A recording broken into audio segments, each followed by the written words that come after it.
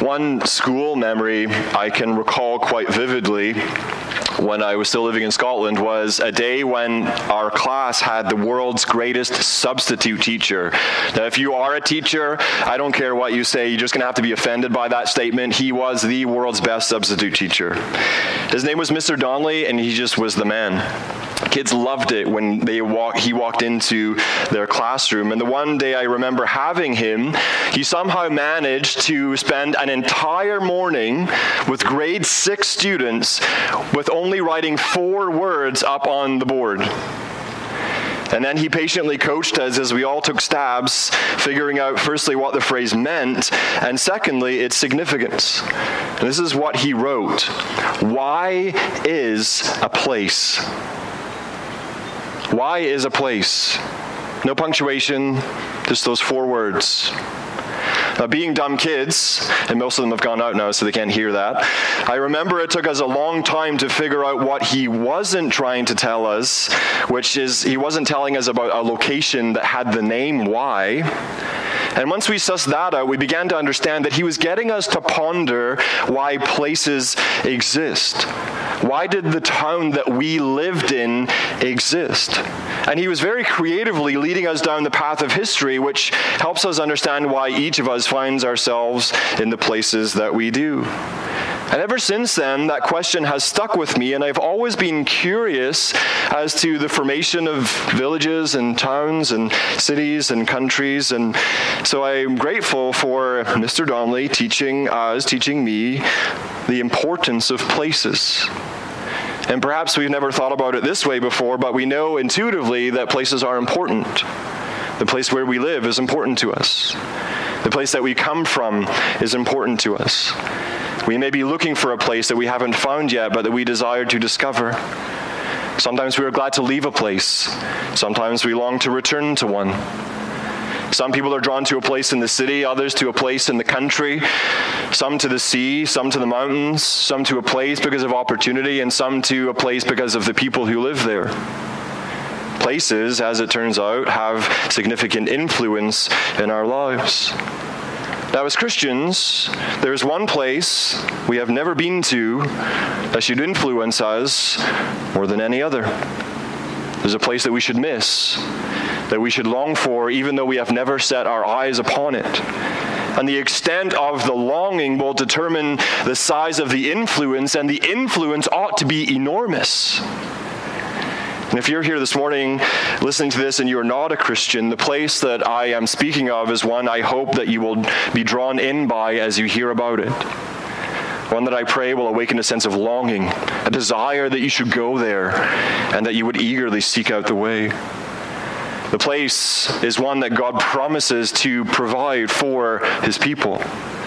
And believing in that promise shapes our lives here and now. Trusting God will provide a place for his people produces a harvest of righteousness in us. That's what the thrust of the passage before us this morning, which I'll read in a moment, is. Trusting God will provide a place for us produces a harvest of righteousness in us. A harvest of the choicest fruits, 5 of them in particular, and to see them and then to evaluate the presence of them or absence of them in our lives, I'm going to invite you to turn to Genesis 13 in your Bible or on your phone or tablet, whatever you have with you, but please do open up Genesis 13 as we continue in our series and see for yourself what God's Word says about this particular matter. So Genesis 13, we're going to work our way through the whole chapter by God's grace. And before we read it, let me pray and ask for God's help for you and for me as we come to his word together now. Let's pray.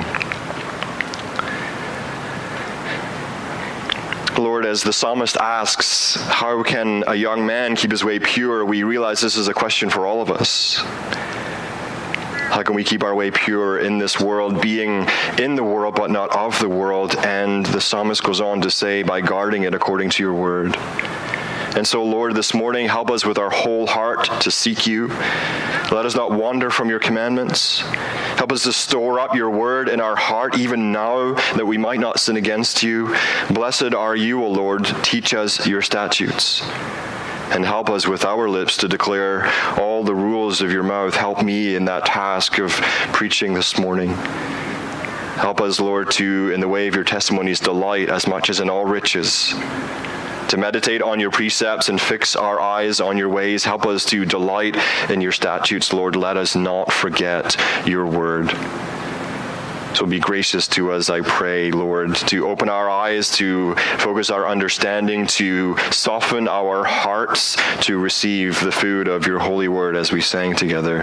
And do this for the glory of the Son whom you love, and to whose hands you have given all things, and by the power of the Spirit you have so generously equipped us with, not only for your word to be preached, but so that we might have spiritual insight and understanding, which we cannot have apart from the work of your Spirit.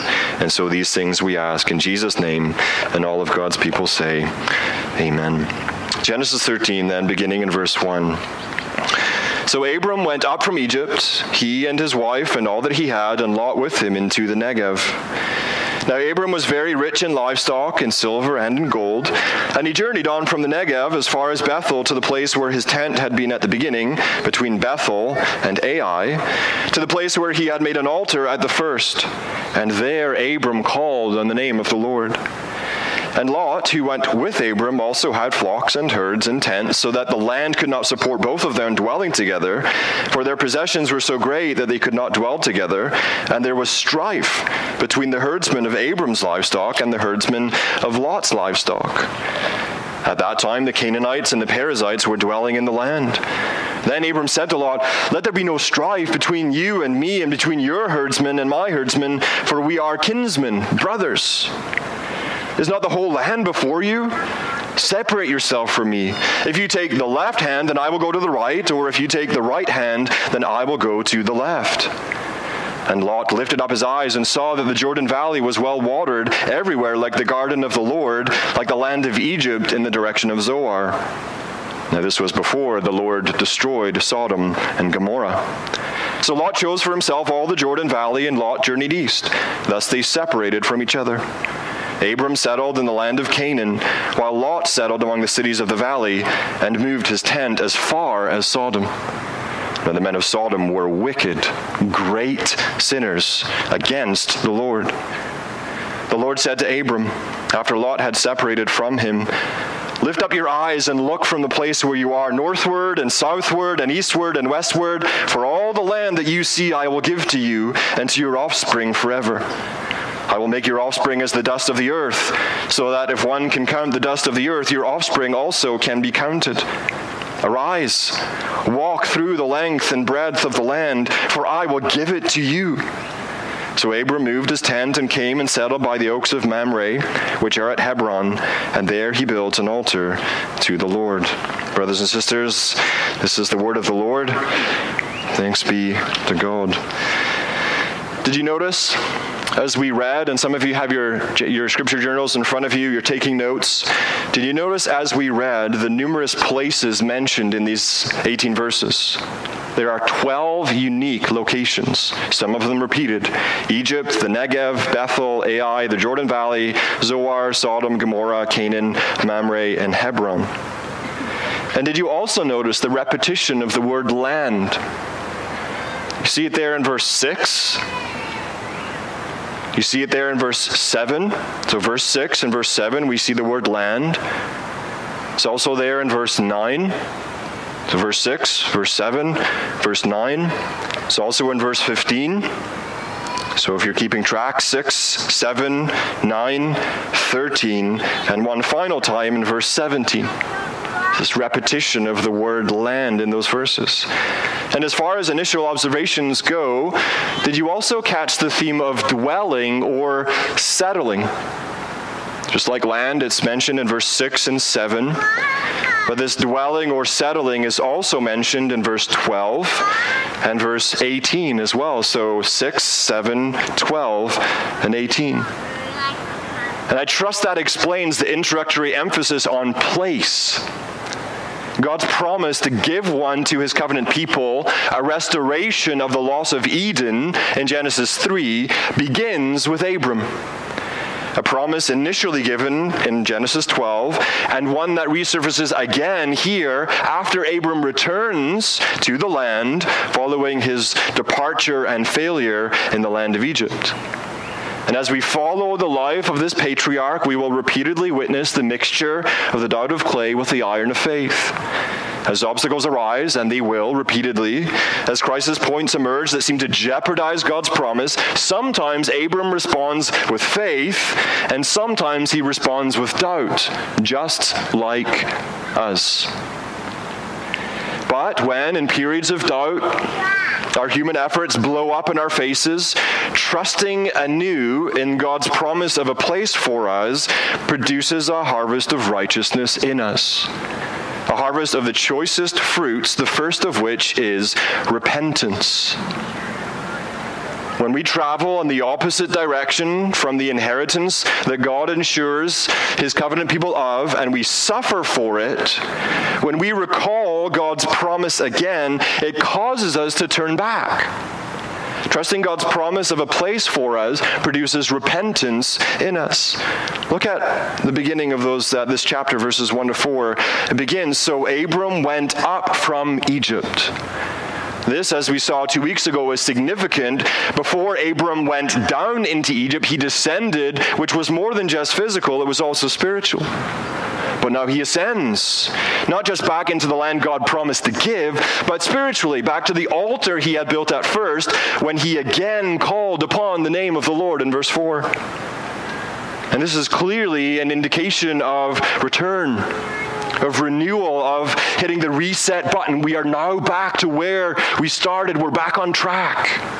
Abram is where he was supposed to be, not in Egypt, which, by the way, there was no mention of altars, there was no mention of worship, no mention of calling on the name of the Lord, but now Abram is back in the land of Canaan, the land of promise, which is an indication of his faith and the promise God gave to him at first, back in Genesis 12, when he said, "Go from your country and your kindred and your father's house to the land that I will show you," where he says, "I will make of you a great nation and bless you and make your name great so that ye will be a blessing." So no doubt, God's deliverance of Sarai from Pharaoh's harem, God's faithfulness in spite of Abram's faithlessness, is only underscoring the trustworthiness of God to this man. And so, experiencing God's rescue amidst his failure, Abram would know that God truly meant what he said. And we can know the same. Knowing God's faithfulness to his covenant promises here provides us with a page from God's playbook. This teaches us what to expect in our dealings with God and God's dealings with us. And it's that he welcomes back prodigals. He welcomes them back. In fact, the entire population of the place that God promises to his people has a history of U-turns. If we were to Google map, if it was possible, to Google map the spiritual journey of all of those who will enter the promised land of the new heavens and the new earth, not one of them would be a straight line. Not a one. From the moment of initial repentance and trust in Christ, that first and most crucial of U-turns, there would be many stops and many detours. Doubts in God's promises that cause us to turn to the left, and sinful pursuits that cause us to turn to the right, they would all be mapped out. But there would also be mapped out much doubling back, which is evidence of grace. Evidence of the Spirit convicting of sin and convincing of righteousness. Evidence of God's promises being brought again to mind to powerfully pull us out of the ditches that we have driven into and set us once more in the direction of the land of promise. That's what happened to Abram. He went from Ur to Canaan. You have arrived at your destination. He went from Canaan to Egypt, recalculating, and then back to Canaan, where once more he called upon the name of the Lord. Repentance and faith. Repentance and faith. Repentance and faith is the pattern. Turning back to trust again in the promise of God is the normal pattern of the Christian life. And when that pattern is broken is when we should be gravely concerned. It's those that don't turn back there should be most alarmed. If Abram had never again called upon the name of the Lord as he did at first, we would know his true spiritual condition. But that he did also revealed his true spiritual condition. And what of us? Perhaps we pulled over this past week into a sinful rest stop that we should never have ventured into.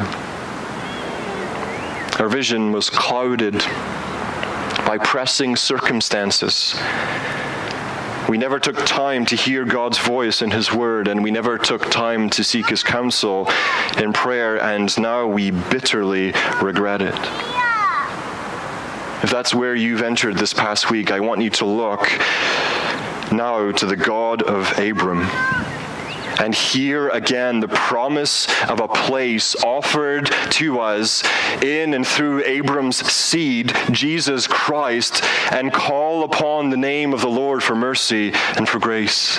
There is a place promised, a place for prodigals such as we all are, and that ought to compel us to repent when we sin. To produce this fruit of righteousness in us, a fruit that leads to many, many more. Trusting God's promise of a place for us also produces the fruit of peace in us. Trusting God's promise of a place produces repentance. It also produces the fruit of peace. Abram's renewed faith, seen in his turning back to the promised land, his calling upon the Lord, trusting in the promise of a place, doesn't mean that the testing of faith is over. His faith is going to be tested again and again and again. In the previous episode, there was a crisis due to a famine. Now, a crisis emerged is because Abram is literally loaded. He leaves for Egypt because of a heavy famine. He comes back from Egypt heavy with silver and gold as well as livestock. And there's a wordplay here because the writer intends for us to draw the contrast. And his nephew Lot, mentioned last in the entourage, maybe an indication that there's already some estrangement. Also in anticipation of the upcoming separation, Abram's nephew Lot, verse 5 tells us, is also wealthy. This is extremely problematic for these nomadic shepherds. Their flocks needed fresh pasture and water lest they die, which would ruin both Abram and Lot. And so danger is brewing here for the covenant patriarch through whom all the nations of the earth were to be blessed. Life and death in the balance, which is why the CEOs of Abram's and Lot's assets are engaged in the turf war. And adding to the problem, verse 7 tells us, is that the land is also crowded with the Canaanites and Perizzites. There's not much room for ranching. There's not lots of real estate up for grabs. So poverty and wealth, it seems, each produce their own sets of problems. Yet possessions, position, and promise do not go to Abram's head. He's not marked by the entitlement that often comes with money and power. Instead, he is marked as a son of God by his humble, generous efforts at peacemaking. Look again at verses 8 and 9. Let there be no strife between you and me, and between my herdsmen and your herdsmen.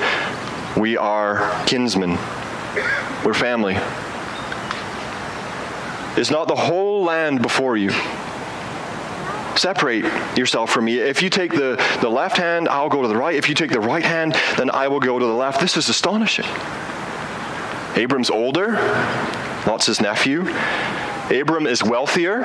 He's got the silver and gold. And Abram is the one whom God has covenanted with, promising the land. And so for all those reasons, Abram is Lot's superior. And in this ancient Near Eastern setting, absolutely no one would have questioned if Abram had said, Lot, I'm going here, you go there. Or I'm going there and you go here. No one would have batted an eye. Instead, he humbles himself. He's willing to disadvantage himself, all for the sake of unity among brothers.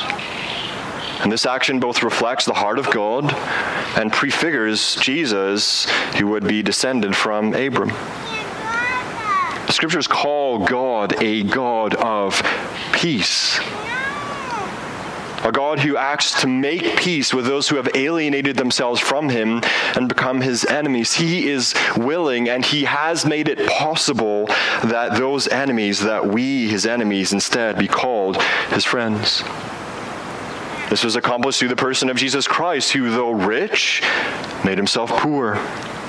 Who, though God, added a human nature to his divine nature. Who, though almighty, submitted himself to death, even death on a cross. And this he did for our sake, so that by faith we might be justified, Romans 5:1, and what? Have peace with God. And from this overflows the way of making peace with others and experiencing peace within our own selves. In this peacemaking endeavor of God's, there is indescribable generosity, foreshadows of which are both on display in the outworking of Abram's faith in Genesis 13. You see, God's promising to Abram the bountiful blessing of a place. God's promising us a bountiful blessing of a place means that we can hold everything that we have right now in an open hand, quite willing to let go of whatever is temporary so that we can hang on to the atmosphere of heaven, which is peace. When we trust that God promises a place for us, we won't see wealth or power or authority or influence as being for ourselves, but instead to be used for the sake of others. And there is a tremendous need for this to be demonstrated in our world today. And I believe that those most settled in the future hope of what is to come will reap the greatest harvest of this in their lives for now. When God is preparing a place for us that no eye has seen or ear heard or the heart of man imagined, what do we have to be selfishly ambitious about? Is there something better that we can fight tooth and nail for here than the everlasting pleasures that we will one day enjoy at the right hand of God? Open up your hands. Let the things that God has given to you run through your fingers to bless others. Of course, there is nothing better that we can do and pursue in this world, in this life, which means we should never strive. We should strive rather never to be the cause of a wake of relational discord as we look over our shoulders at the things that we've done and said in the past. As far as it depended upon him, Abram was committed to living at peace with Lot, and that same mindset is available. In fact, it is ours in Christ Jesus. I'm facing east right now, and I can tell because the sun is, I'm going to get a nice tan on my legs here, nothing else, but I'm facing east right now, and so the understanding of what's going on here is so was Abram. And to go to the right or to the left was to go north or south. That's just how they thought directionally speaking in the Hebrew mind. So Abram is saying to Lot, listen, if you go north, I'll go south. If you go south, I'll go north. In other words, Lot, here's the promised land. Take your pick. Take whatever you want, and I'll take the rest. We should feel the tension in this moment. Abram is offering to give up half of what God promised to Lot, who would later become the father of the Moabites and the Ammonites. He would be a serious obstacle to God's people inhabiting the promised land. And what Lot will choose is enormously significant because at this point, given Lot's association with Abram, as first-time readers, we might be thinking maybe Lot is the solution to Sarai's barrenness. Maybe he'll be the heir. And so if he takes half the promised land that Abram gives to him, then maybe he'll be the one that will have descendants. And through those descendants, as he's connected with Abram, he will be the one to inherit the covenant promise. But it is not to be. Abram offers Lot up to half the promised land, and Lot's eyes turn elsewhere. And the two are separated. Look at verses 10 to 13. Trusting God's promise of a place for us produces a harvest of righteousness in us. It's the fruit of repentance, it's the fruit of peace, and it's the fruit of wisdom, which we see by way of contrast in Lot's folly. Trusting God's promise of a place for us produces wisdom in us. And I believe there are enough indicators in the text to suggest that Lot's choice is viewed unfavorably. Though associating with Abram was a source of blessing, which Lot had experienced, he was rich now too. And though it would have continued to be a blessing because Lot had heard, no doubt, what God had said to Abram, those who bless you, I will bless. Even though all of that is true, Lot chooses otherwise. For Lot, appearances are better than promises, and he chooses accordingly. Yet trusting in God's promise of a place for us will spare us from such folly. Instead, it will produce wisdom in us. Look at how this unfolds in verse 10. Lot lifted up his eyes. He saw the Jordan Valley was well watered, like the garden of the Lord, like the land of Egypt in the direction of Zoar. Earlier this week, Pastor Brian texted me a picture of himself roughly in the location where this account takes place. If you want it, I'm sure he'll be happy to send it to you. And the immediate surroundings are dry and barren. Survival there would depend upon the Lord sending needed rain for water and for crops. But off in the distance, and you can see it in the picture, in the valley, it looks green and fertile. Constant water, constant pasture. Lot's business sense is excellent. The descriptions in the text sound initially favorable. It was like Eden. But it was also like Egypt. And it required traveling, notice, it required traveling in which direction? East. Which by now we should know in Genesis is a movement away from the Lord. The entrance to the Garden of Eden was at the east side, and the cherubim was placed with a flaming sword to guard the westward way back to the tree of life. Adam and Eve couldn't go in that direction. They could only go east. Genesis 3 tells us that Cain went away from the presence of the Lord and settled in the land of Nod, east of Eden. People migrated east and built the city and Tower of Babel, which the Lord destroyed. And now Lot is looking in the same direction towards a place that will meet the same judgment as Babel did, Sodom. He lifts up his eyes and he sees with physical sight, which in a moment will be contrasted with God's command to Abram to lift up his eyes and see by faith. Abram was looking for a permanent place, a city whose builder and founder was God. Lot was looking for a temporal place, and his judgment suffered severely as a result. If we are only living for the city of man and not for the city of God, we will lack serious discernment, yet trusting in God's promise of a place for us will produce wisdom in us. Here we have no lasting city, but we seek the city that is to come, Hebrews 13:14. And seeking that city to come will influence life's decisions to align with citizenship in the kingdom of heaven. That's what the writer to the Hebrews tells us Abram was looking forward to, Hebrews 11:20, to a city that has foundations, whose designer and builder is God. And we await the same, a new Jerusalem, that Christ has gone to prepare for us, that will come down out of heaven from God, the heavenly city at the center of the new heavens and new earth, the ultimate land grant God will bless his people with, established through his Son, our Lord Jesus. A city that is holy, a city where nothing unclean ever enters, a city where there is no night because the glory of God and the Lamb will eternally enlighten it. A city whose gates are never shut because there will be no more dangers in need of protection from. A city with only truth and no lies. A city where all the inhabitants and those who enter in from all the nations are loyal to the Lord Jesus Christ. And most wondrous of all, this is a city where God himself dwells with his people. And the descriptions of this city, if we think on them, is a description of the world that we all want, is it not? If you're not a Christian listening to this, does that not sound compelling? Doesn't it sound relieving? A place you'd never have to lock your doors because no one's going to break in and steal?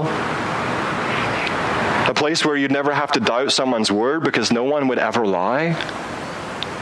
A place where you'd never have to look over your shoulder in fear that someone was coming after you. A place that you would never feel out of place in because you have been brought there by God himself.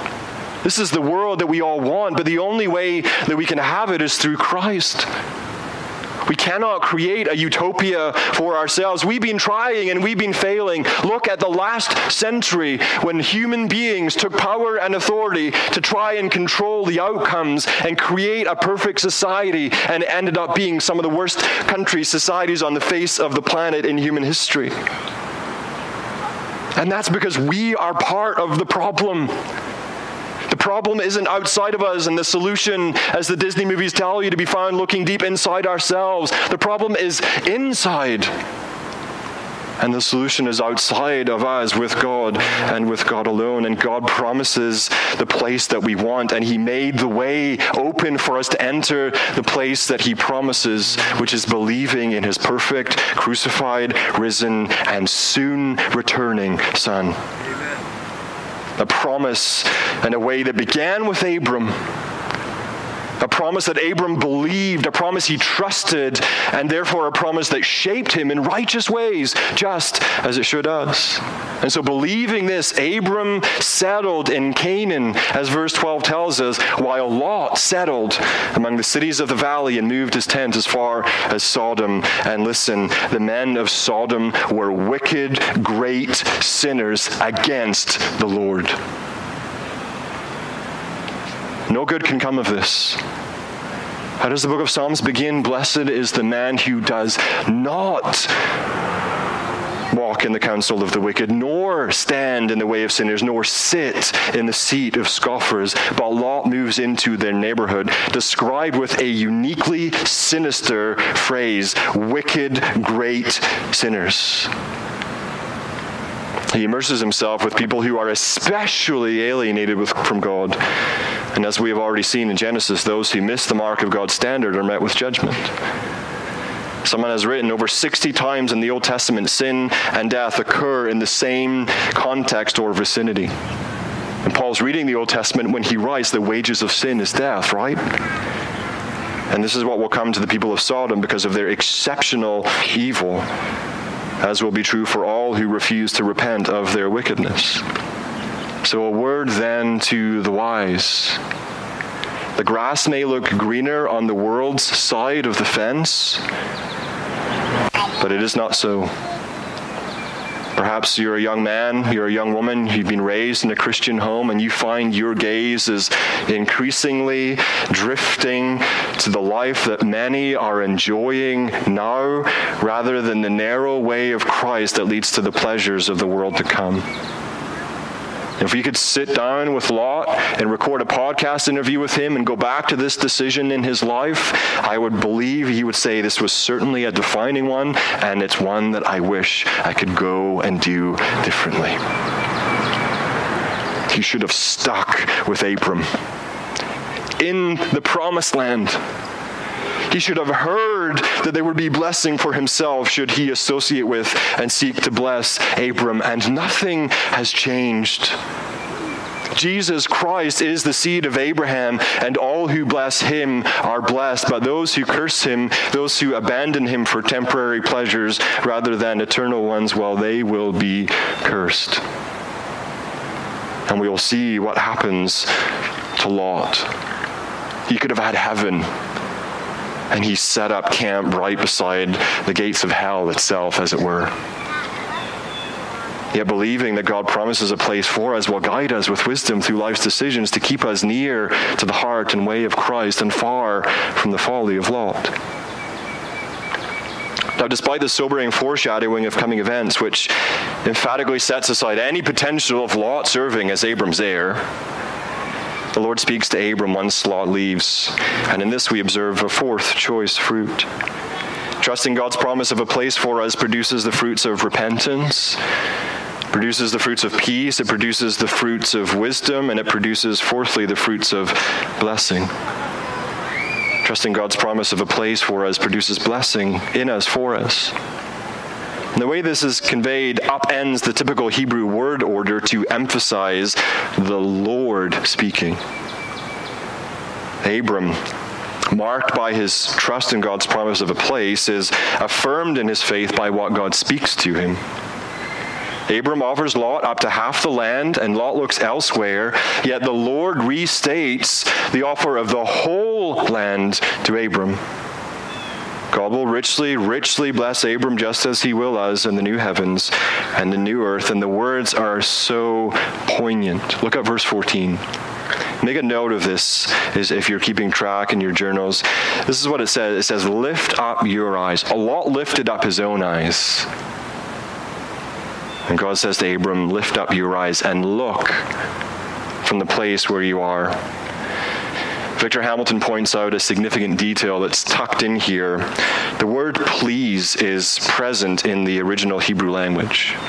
It's a common word. It's used some 60 times in the book of Genesis. We saw it last time with Abram saying to Sarah, please say you're my sister. But when God speaks, there are only 4 occasions when he uses this word in his communications with his covenant people. 3 of them are Abram. One is here.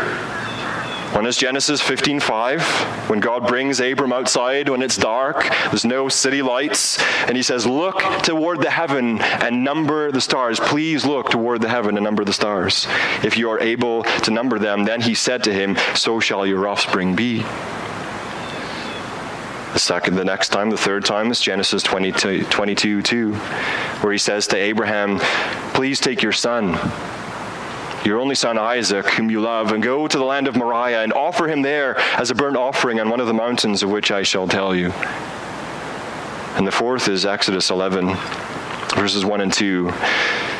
The Lord said to Moses, this is before the 10th plague, the Lord said to Moses, yet one plague more I will bring upon Pharaoh and upon Egypt. Afterward he will let you go from here. When he lets you go, he will drive you away completely.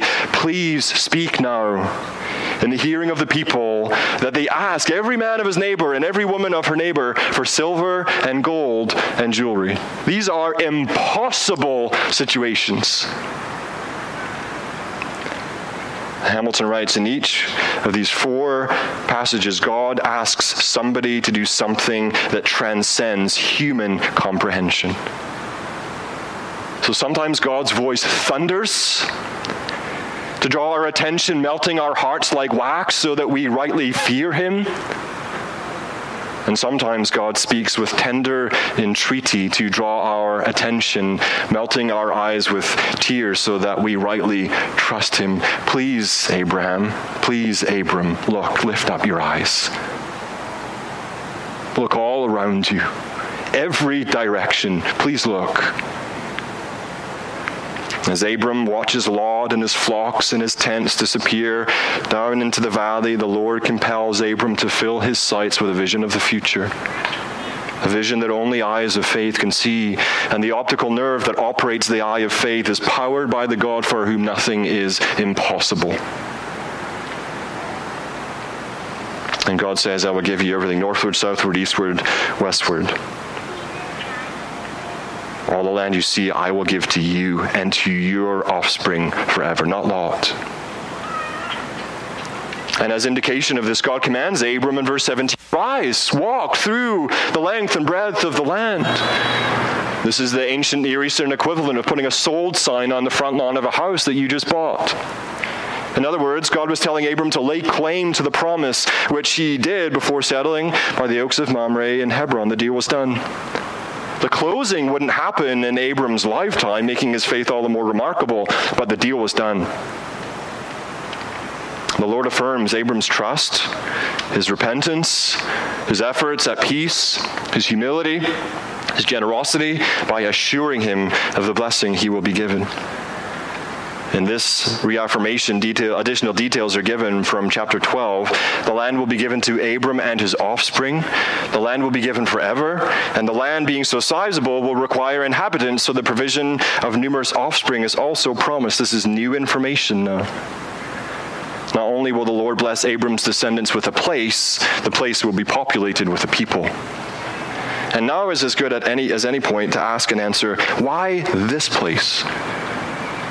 Why this particular acreage? on this part of the planet at this time. From what I learned, I mean, you know the first rule of real estate, right? Location, location, location. From what I learned during my month of study back in January, the land of Canaan was promised to Abram was slap bang in the middle of the two superpowers, the world superpowers at that time.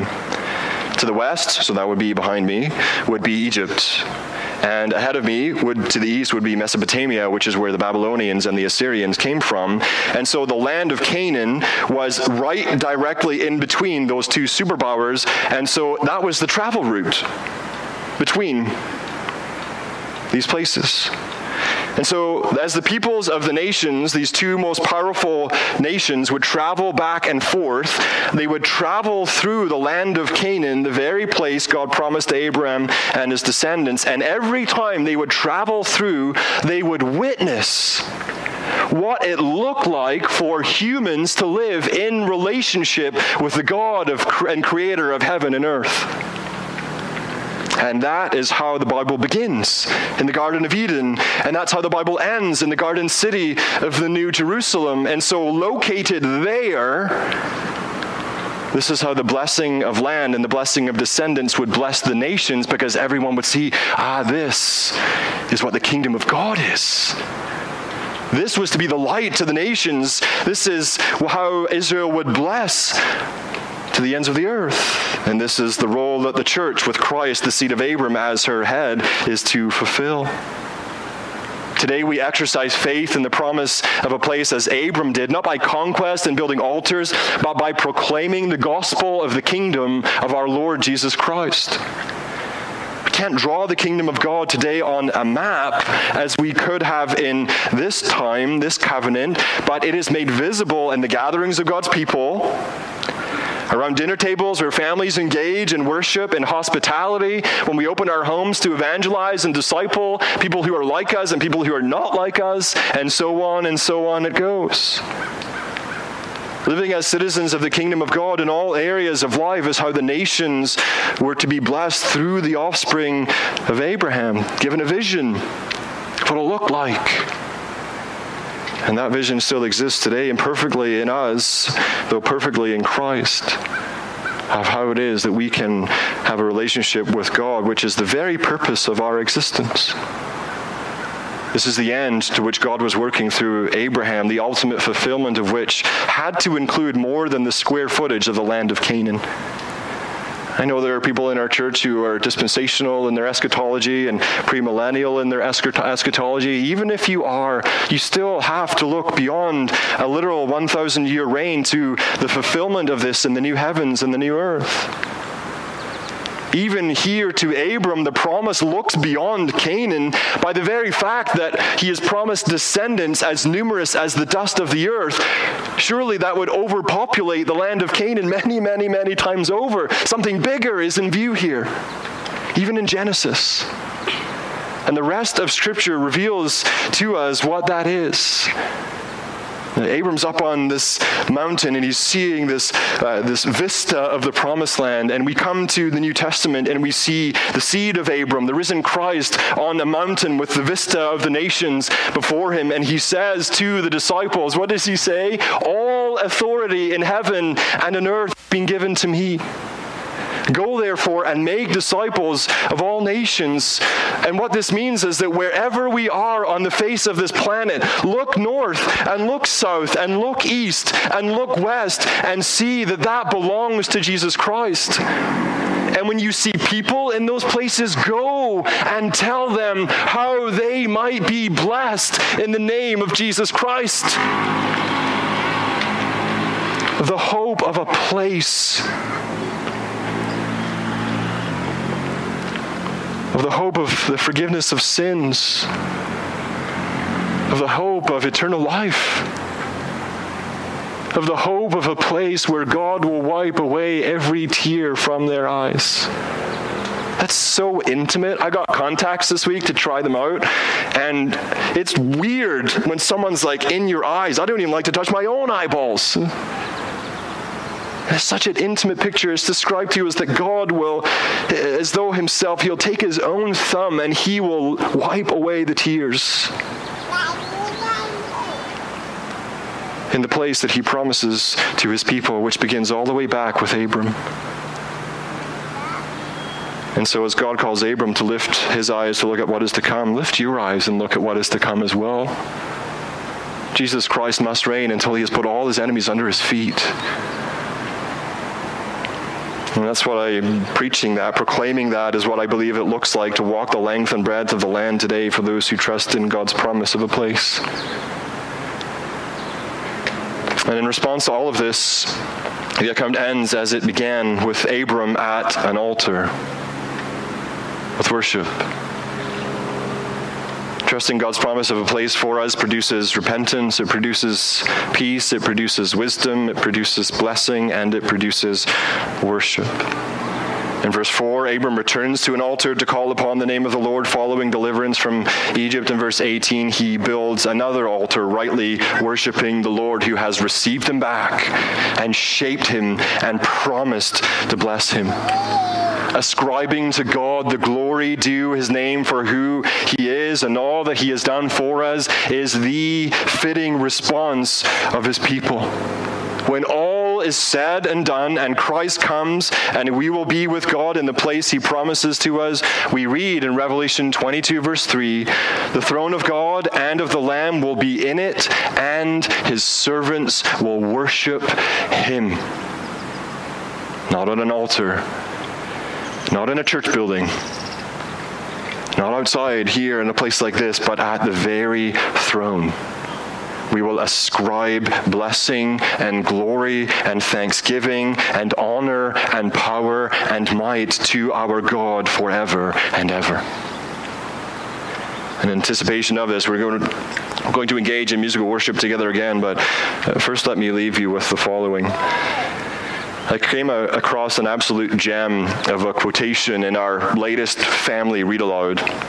A quotation that sums up the Christian life. It could sum up the book of Revelation. It sums up our sojourn and our pilgrimage. Abraham was a nomad. He traveled. He lived in tents. And we can relate, because this world is not our home. We are hoping for the world to come. But as we wait, this is what summarizes how we wait. We have to keep loving what's on the other side of this fight, the other side of this rescue, and that will have to make us brave.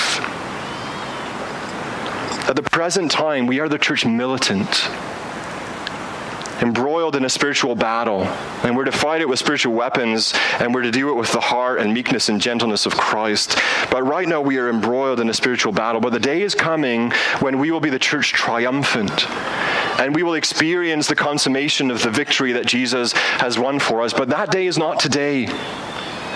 And that day might not be tomorrow, and it might not be the next, and it might not be the next, and the day will come. But in the meantime, we have to keep loving what is on the other side of this fight, the promise of a place, the other side of this rescue, and that will have to make us brave.